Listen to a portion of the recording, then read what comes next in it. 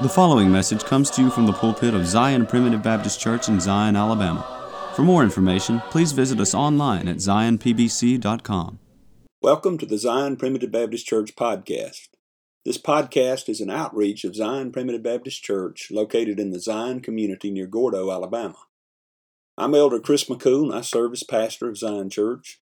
We're a congregation of believers who trust in the simple message of God's sovereign grace, where families come together to worship God in spirit and in truth through the simplicity of preaching, praying, and singing. Zion Primitive Baptist Church is located at 9487 County Road 49, Gordo, Alabama.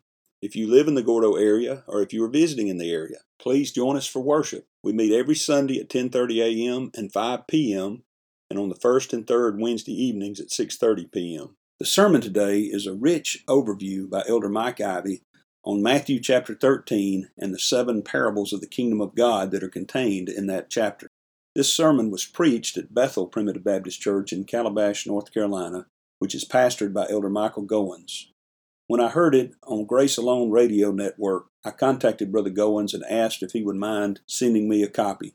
This is one of the most thorough and accurate overviews of the parables of the kingdom contained in Matthew chapter 13 that I've ever heard. Due to the length of this sermon, we won't have a song today, but I hope you enjoy this sermon by Elder Michael Ivey called The Kingdom Parables. God has a very high view of the church. As a matter of fact, in terms of institutions that are situated in the world, and I would argue even institutions of principalities in heaven, there is no higher institution than Christ's church.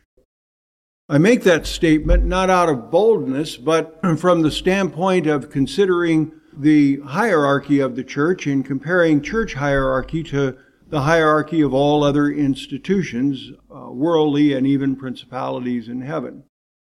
In the Ephesian letter, the Apostle Paul tells us that Christ is the head of the church. Now, we in the United States of America, or if it were Great Britain or Russia or wherever, would desire leaders who fear God and are submissive to His will, but in the sense of hierarchy, God has not set Himself as the head of the United States of America. He has not set Himself in that position. He demands our respect. He demands our obedience. He expects our leaders to submit themselves to Him. But in terms of who's in charge, God is not actively participating in the governance of the United States of America. Not so where the church is concerned. God actively participates in His church. Not only is He the head of the church, Christ Jesus, but His love and His concern for the church is to such degree that He refers to His church as His bride. We are the bride of Christ. We are the body of Christ, Him being the head. So from the standpoint of relationship and proximity, there is nothing in the heavens or the earth that is more dear to the Lord than His church. Not only so, He uses His church to teach principalities and powers in heaven. He's talking about angels, the manifold wisdom of God. In other words, there are things that the Lord does in His church and for His church and with His church that teaches angels about Him. Now think about that for a moment. Do you all realize that part of your job as a member of Jesus Christ Church and a follower of Jesus Christ is to teach angels? That's a big responsibility, isn't it? So God holds His church in great esteem, and He has a high view of the church. As a matter of fact, there's no institution on earth that He holds in higher regard than He holds His church. The sad reality, however, is that we struggle to hold His church in the same high regard. And part of that is just our daily struggle with sin. But I would submit to you that part of it also is we losing our way? When I was a young man, I was an X-ray technician for a few years in my life before I moved on to other things. And in the course of my duties as an X-ray technician, from time to time, they would call me into surgery to take X-rays, usually when someone was having a hip replaced. And I would go in there, and I would go in there with great fear. You have the whole issue of contamination, and you're bringing this big gawky machine into the surgical suite, and you might touch something with it, or I might bump into something and contaminate the field and greatly disturb the process, and maybe even bring the process to a halt temporarily while re-sterilization could occur. And so I went in there with great fear and trepidation that I might do something wrong, and that if I did something wrong, it could have terrible consequence. Ultimately, it could be to the difficulty of the patient himself. But even if that didn't occur, even if it didn't somehow impede the surgery, I knew that I was going to incur the wrath of the doctor, even if it was a simple mistake. So I went in very carefully. And in that surgical suite, it never one time even occurred to me to push the doctor aside and say, I'll finish this operation. Now that's absurd, isn't it? I was an X-ray technician. He was a surgeon. I didn't have the knowledge. I didn't have the skill. I didn't have the experience. And frankly, I didn't have the emotional and intellectual makeup necessary to do that. Any way you think about it, I was unqualified to push the doctor aside and say, let me finish that, I can do a better job. And yet I would submit to you that in the world today, Christianity in the world today has pushed the Lord aside and said, let me do it my way. Now here's the problem with that. First of all, we're not equipped to save souls. We just can't do it.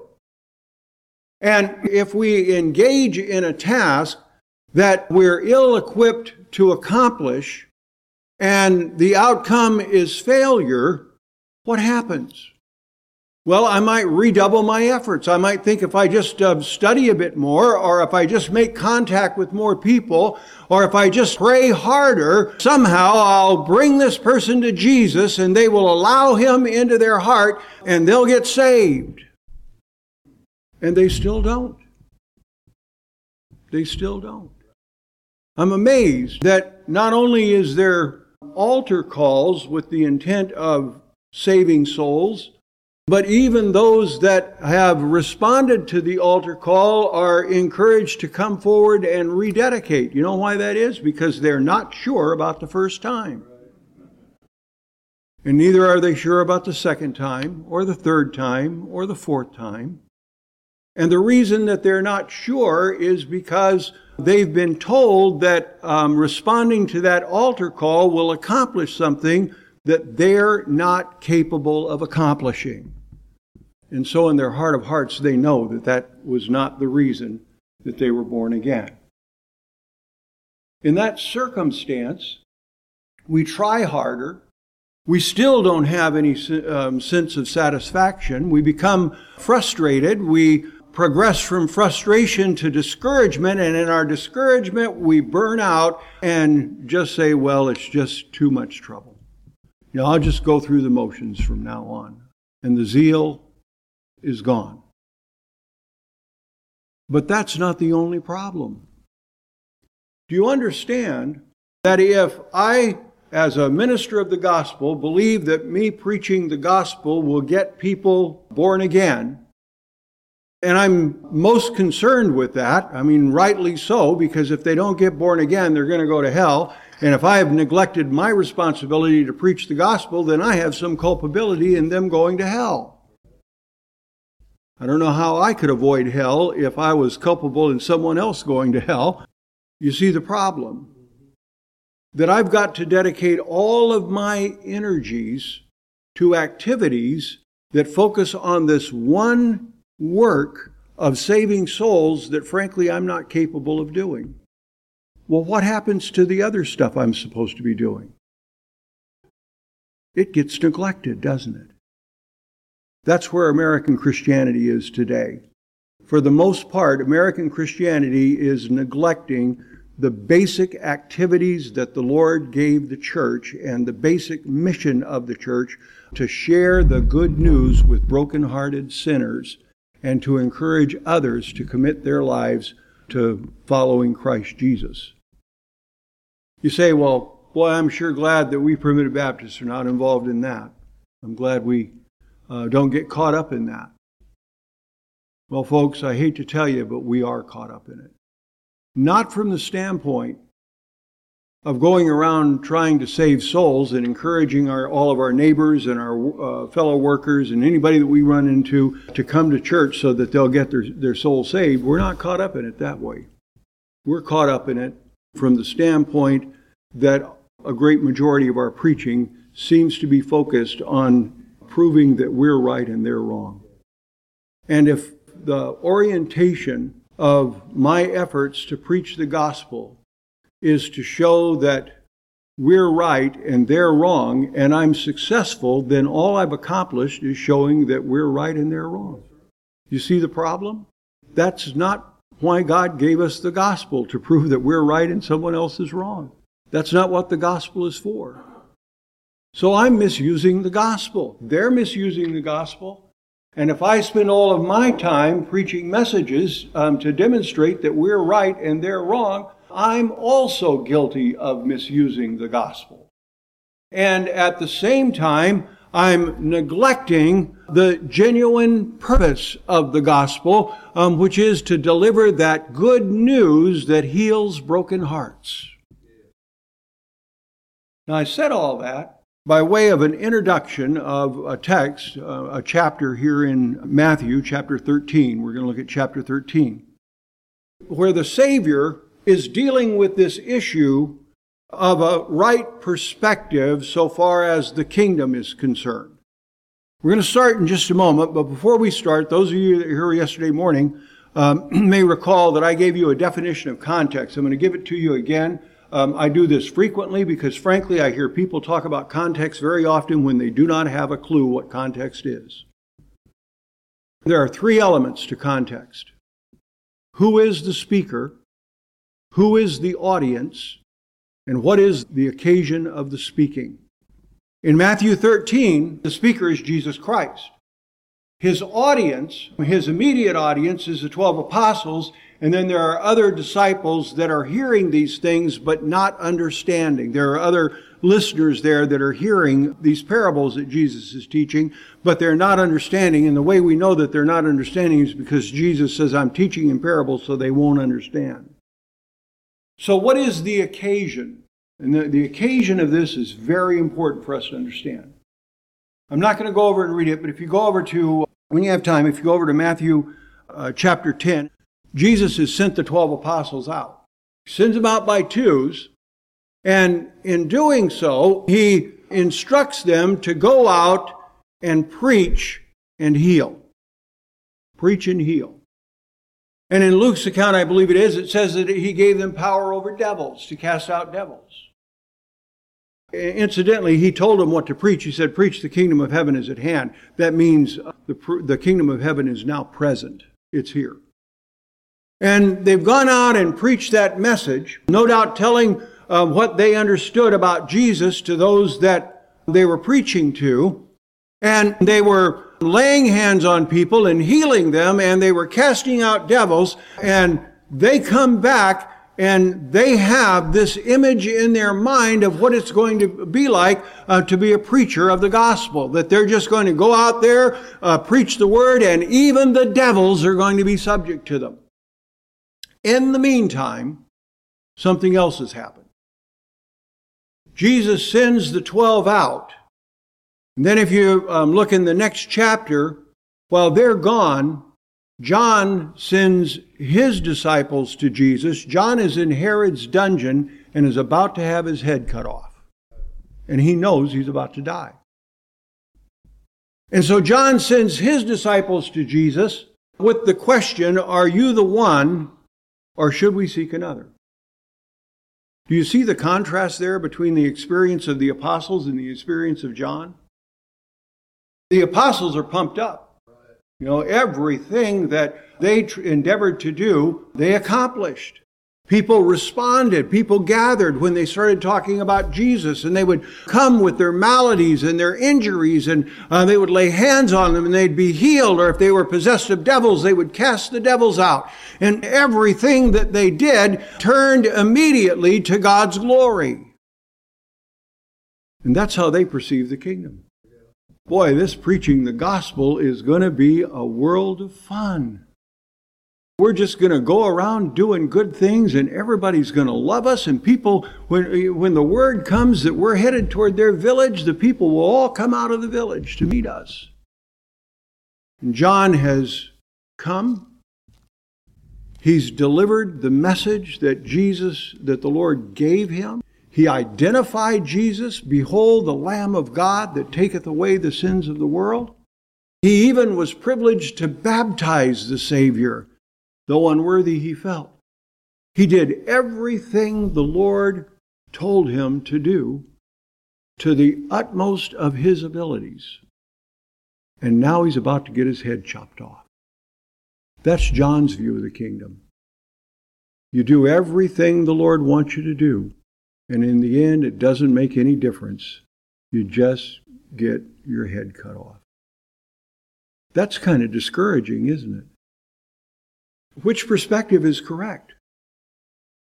Is the perspective of the apostles that have gone out and accomplished all these mighty deeds and preached the gospel, is their perspective correct? Or is John's? That you do everything that the Lord wants you to do, and it does not turn out well. In that circumstance is the occasion of Jesus giving these 7 parables.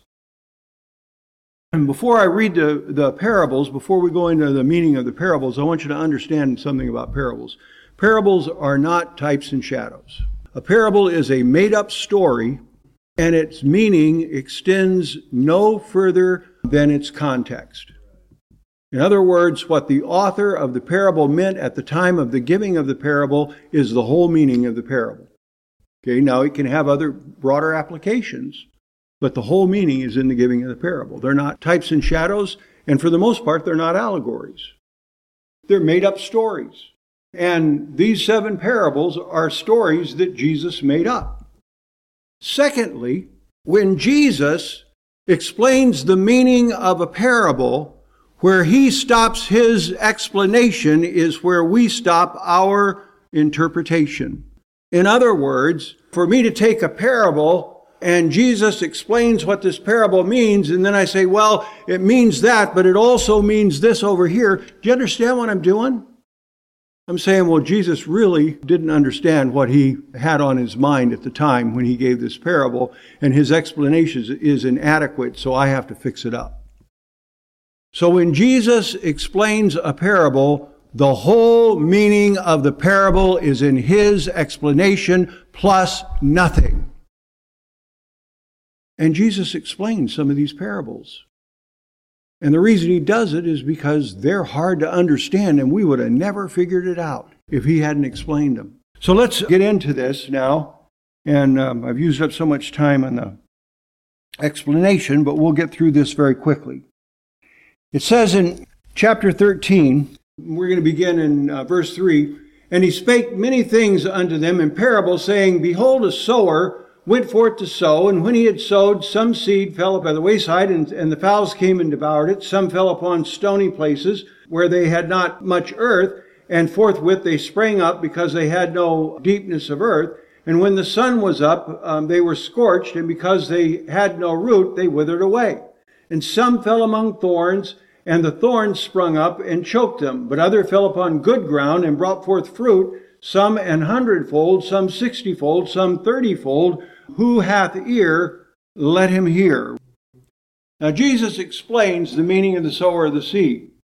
And what is absent from his explanation is an assignment of which seed represents who is saved and who is not saved.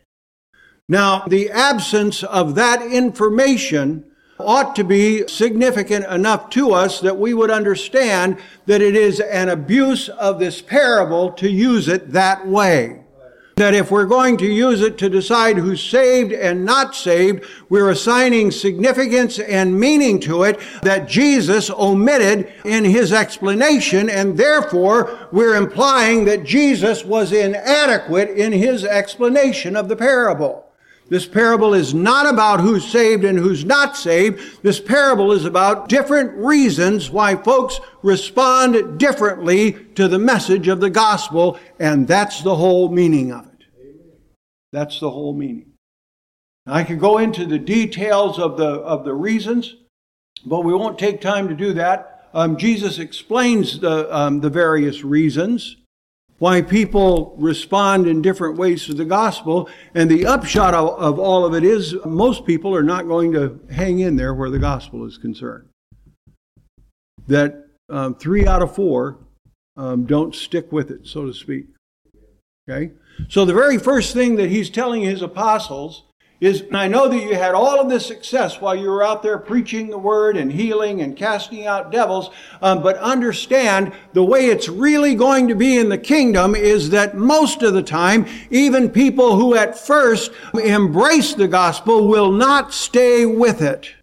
And furthermore, the way that you can know that someone is taking the message of the gospel to heart is that they're going to produce fruit. Now, they're not all going to produce the same amount of fruit or the same kind of fruit, but they will produce fruit. That's another way of saying you can understand that the gospel has taken hold in someone when they begin to grow in the grace and knowledge of Christ Jesus, which is evidenced by them taking the lessons of the gospel and applying them in their own lives and sharing them to the benefit of others. Now, Jesus understood human nature. He understood that if you're out there just studying as hard as you can and just searching through the scriptures and you're getting up on Sunday morning and you're preaching the gospel and you're going out into the world and you're sharing the good news with everyone that you come in contact with, and most people are just kind of looking at you hollow-eyed, that you're going to start thinking that they're not saved. Okay? And so he gave us the parable of the wheat and the tares. And we know the parable of the wheat and the tares, how a man planted wheat and an enemy came in and sowed tares among the wheat. And when the tares began to come up with the wheat, the servants of that man saw that, and they went to him and said, "Do you want us to pull the tares up and get it out of the wheat?" He said, "No, don't do that. The wheat's too important. I don't want to lose one stalk of wheat. So what I'm going to do is wait until it's harvest time. And the harvesters are going to be experts at identifying tares and removing tares. And I'll take care of the tares at the harvest." Then Jesus explains it. He says the wheat are the children of God. He says the tares are those who are not saved and are never going to be saved. He said the harvest is the end time. It's the resurrection. The harvesters are the angels who are going to collect the tares and prepare them to be burned in an oven. And of course, that oven we know is hell. And then the wheat will be gathered from the harvest to the Lord of the harvest. Do you see what he's saying there? He's saying it's not our job to go about looking at people and making decisions as to whether or not they are saved. Do you understand the problem with that? Right off the bat, I could decide that someone is not saved because they hurt my feelings and I haven't got over it. And so I'm looking for things to be critical of them about. And of course, there's nothing you can be more critical about than someone's eternal destiny and saying you're going to hell. So the problem of judgment could be my bad judgment because I'm prejudiced. But even if I'm being unbiased, there's still another issue. I might have just caught this person on a bad day. This could be David coming out of battle and viewing Bathsheba and committing unspeakable sin just caught him on a bit. If that's all you knew about David and you were picking people to go to heaven, you probably wouldn't pick David. Or it could be that this is like the Apostle Paul before the Damascus Road. I'm looking at Paul as he's wreaking terror and havoc and murder on the church, and I'm saying if there was ever anybody that's going to hell, this guy is. And then the Lord changed him. So right off the bat, there are 3 good reasons why it would be wrong for me to make decisions about who's going to heaven and who's going to hell. And then the Lord, of course, gives another one. If you make a mistake, and you write this person off, it could have far-reaching consequence on them. It could cripple them in ways emotionally. It could do damage to their life, being deprived the gospel that they might not recover from in this world. He said, don't do that. You're not equipped. And you'll make mistakes, and the mistakes will hurt the wheat. You see that? So Jesus says the kingdom of God is that most people are going to reject you. And when they reject you, the natural tendency is to decide that they're going to hell, but don't do that. You're not equipped to make that determination, so you shouldn't even go there. And then he begins to tell us what the kingdom is going to be like. And I love these following parables and the things that he describes about the kingdom. You see, if he had stopped with those 2 things, then they might have looked at it and said, John may be right about how this kingdom thing is. It may be that you just work and work and work and people oppose you and then you die. But he didn't leave it there. He gave us some constructive information about the kingdom, and in this information is embedded our responsibilities in the kingdom. Let's look at this very quickly now.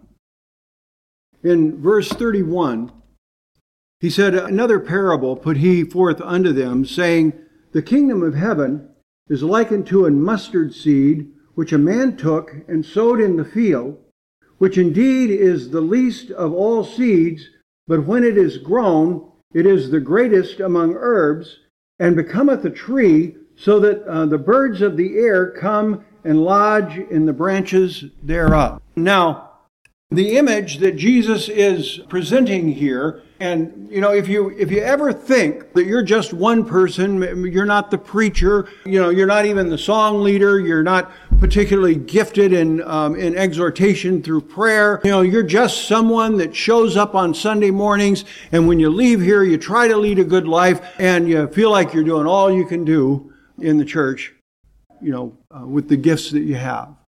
Okay? Do you understand? He's saying that the kingdom always has small beginning. The presence of the kingdom began with a man dressed in wild clothing and eating honey and locusts, saying, the kingdom of heaven is at hand. Just a small beginning. And your kindness to a fellow worker, and the humility that you demonstrate when someone shows you gratitude for the kindness, and you give God the praise for that, and tell them how God has taught you that the way that you love Him is by loving those around you. Just that kind deed, a word of encouragement here or there, can be the beginning of the kingdom in that person's life. And that the kingdom is not huge revival meetings in which, thousands of people come forward. Now, I understand at the beginning of the kingdom there was large ingatherings. But Jesus here is talking about typically how this works. And the way that this typically works is that churches grow when one member interacts with people who are not members of the church and develops friendship, and those people gain confidence in that church member, and then they invite them to come to church with them. Just a small beginning. Do you see that? Just a small beginning. You all are the mustard seed. And I'm thankful that he made it a mustard seed and not an avocado seed. Because the mustard seed says, well, I understand that I have a very important role, but I also understand in the greater scheme of things, I'm about as little as you can get. Then he gives the next parable. And it's the parable of leaven. And I understand elsewhere in Scripture, leaven is presented as sin, but it's not in this parable. In this parable, it's presented as a permeating, pervasive influence. That if you put leaven in flour and knead it into the flour and then put it in an oven, the leaven affects the whole portion of that flour so that the whole thing will rise. That's the image that he has here of a woman kneading the leaven into the meal so that all of the flour is affected. In that sense, you're the leaven. Your pastor, if he dedicated every waking moment to going around and meeting people and inviting them to church, with all the other activities that he has, your pastor might be able to come in contact with 30 or 40 people in a week if he really worked at it. I'm talking about where there was a genuine opportunity to invite somebody. Maybe 30 or 40 people a week. But if a church has 30 or 40 members, and they're all interacting with, 50, 60, 100 people a week, and that gives them 10 or 15 opportunities per week to make contact with someone and develop a relationship and let them have some confidence, and then inviting them to church. Do you see how the whole church is effective in growing the kingdom in that way? You're the leaven in the meal, which is God's kingdom. You're the ones that can touch other lives and do touch other lives. But it's important that you understand that interacting with other people is not simply because you work with them or because you go to school with them or because you're on a school board someplace with them or a committee someplace with them. Your interaction, first and foremost, the purpose of your interaction is to glorify God in your daily living and share the greatness and the glory of God with anyone that will be receptive to it. That's why we're here, to give glory to God. We're not here for a paycheck. We're not here to get educated. Now, there's nothing wrong with getting a paycheck. It works out pretty well. But in the process of doing that, the Lord is providing you not only with a way to feed your family, but with a way to share His praise, honor, and glory with other people, the people that you come in contact with, whether it's in school or on your job or wherever. That in every circumstance of life, the foremost question that we should have as we approach that circumstance is, who are you, Lord, and what would you have me do? The who are you, Lord, is from the standpoint of what is there about the Lord that I can focus on in my relationship with this person, and how does the Lord want me to do it? And so, God's little children are the leaven. And when we are engaged the way that we are supposed to be engaged, the whole lump, the whole of the flour is touched. Do you understand that the reason the United States of America is in the mess that it is today is because Christians are not being salt and light, or for this parable is concerned, that we're not functioning as leaven for the whole lump? That we're not having the kind of influence that we ought to be having in our communities and from our communities on up. Because things have gotten a little tough, we've adopted a bunker mentality and we're just down in the ground, keeping our heads low, trying to keep from getting wiped out. God doesn't intend that. He wants us to be leaven. He wants each one of us to have an impact in the little world that is our life, so that the whole world is affected when all of His children are having impact in the small world of their own life. The next two parables go together. Both of them have to do with something of great value. One is a treasure in a field, and the other is a pearl of great price. And both of these parables present to us a lesson of commitment. Because in both instances, when the treasure in the field was discovered, and when the pearl of great price was finally located, the ones that had the happy circumstance of discovering these things sold everything they possessed in order to possess this thing of great value, whether it's the treasure in the field or the pearl of great price. But there's a difference in the two parables also. The man who discovered the treasure was just out walking around, doing whatever it was that he needed to be doing at the time, just taking care of business, and he stumbled on a treasure. Okay? Whereas the other man was a pearl merchant. A pearl merchant is someone who is expert at grading pearls. A pearl merchant, and this man was an expert among experts evidently, because he was looking for just one pearl. He was looking for that perfect pearl. He was looking for that pearl that was incomparable among other pearls, that was superior to every other pearl. Sounds like someone we know, doesn't it? When Jesus came, he came looking for the pearl of the elect family of God. He came looking for your redemption. And he realized that there was no price too great to pay in order to possess you as that pearl of great price. His face was set as flint. When it came time to pay the price, he would not be deterred.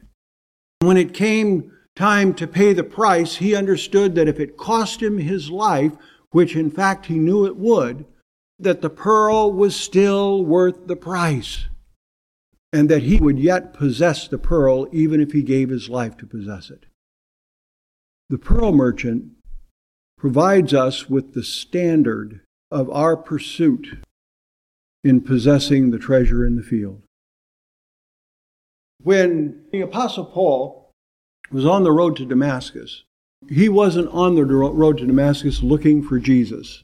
He wasn't on the road to Damascus because someone said, you know, if you'll take the Damascus road, Jesus will be over there and you can confess that he is the Savior and ask him to come into your heart and he will save you. When Paul was on the road to Damascus, the Lord just suddenly appeared. That's how the Lord appears in our lives. And when the Lord so appears in our lives, we need to understand that his perspective of the pearl of great price and what he was willing to pay for us ought to be our perspective in pursuing fellowship with him. Whatever the price, I'm willing to pay. Because there's nothing better to be had in this life than a close walk with the Lord. There's nothing better to have in this life than the wisdom that God can give you as you go about your daily activities. There's nothing better to be had in this life than the comfort and consolation that you can experience during the trials and tribulations and times of sorrow in your life from the encouragement that the Spirit of God gives us in those down times. There's nothing in life that can teach us how to love one another. There's nothing in life that can make our marriages better. There's nothing in life that can give us more fulfillment in raising our children. There's nothing in life that can give us a sense of purpose more than following Christ Jesus, and there's nothing in life worth more. He is the treasure in the field. And Jesus concludes this, and I love this, with a happy ending. You see, the happy news of the gospel is not limited to the reality that Jesus Christ came and died for our sins. The happy news of the gospel is that Jesus came and died for our sins, coming the first time, and he's coming again to bring us home. And part of the glory of that is that we're not going to have to put up with the tears anymore. Part of the glory of that is that we're not going to have all the stresses and strains and problems in this world. And so he presents the fulfillment of his kingdom as a fisherman who draws his net in and it's full of fish. But he's only interested in the choice fish. He's only interested in those fish that are the pearl of great price, that he already paid for. And so those are the ones that he brings to himself. And he casts the others out. Stop and think for just a moment. What life would be like if you didn't have any troubles? It's hard to think about, isn't it? You can't think about it without thinking about the troubles that you'd like to be rid of. Now imagine living a life where there aren't even troubles to think about you wish you didn't have. That's the fulfillment of the kingdom. That's why it's a treasure in a field. And that's why you're a pearl of great price. God bless you. Thank you for joining us today on the Zion Primitive Baptist Church podcast. I hope the message has been uplifting and beneficial to you, and that the Lord will continue to bless you to grow in grace and knowledge of the truth. Join us again tomorrow for another message of God's sovereign grace. If you would like to subscribe to our website, please go to www.zionpbc.com and sign up for email updates. If you have any questions, please feel free to contact the church at zionpbc1847@gmail.com. That's zionpbc1847@gmail.com. Or you can email me directly at jchrismccool@gmail.com. That's the letter J, CHRISMCCOOL@gmail.com. Again, thank you for listening. May the Lord bless you is my prayer. We thank you for listening to today's message. For more information, please visit us online at zionpbc.com.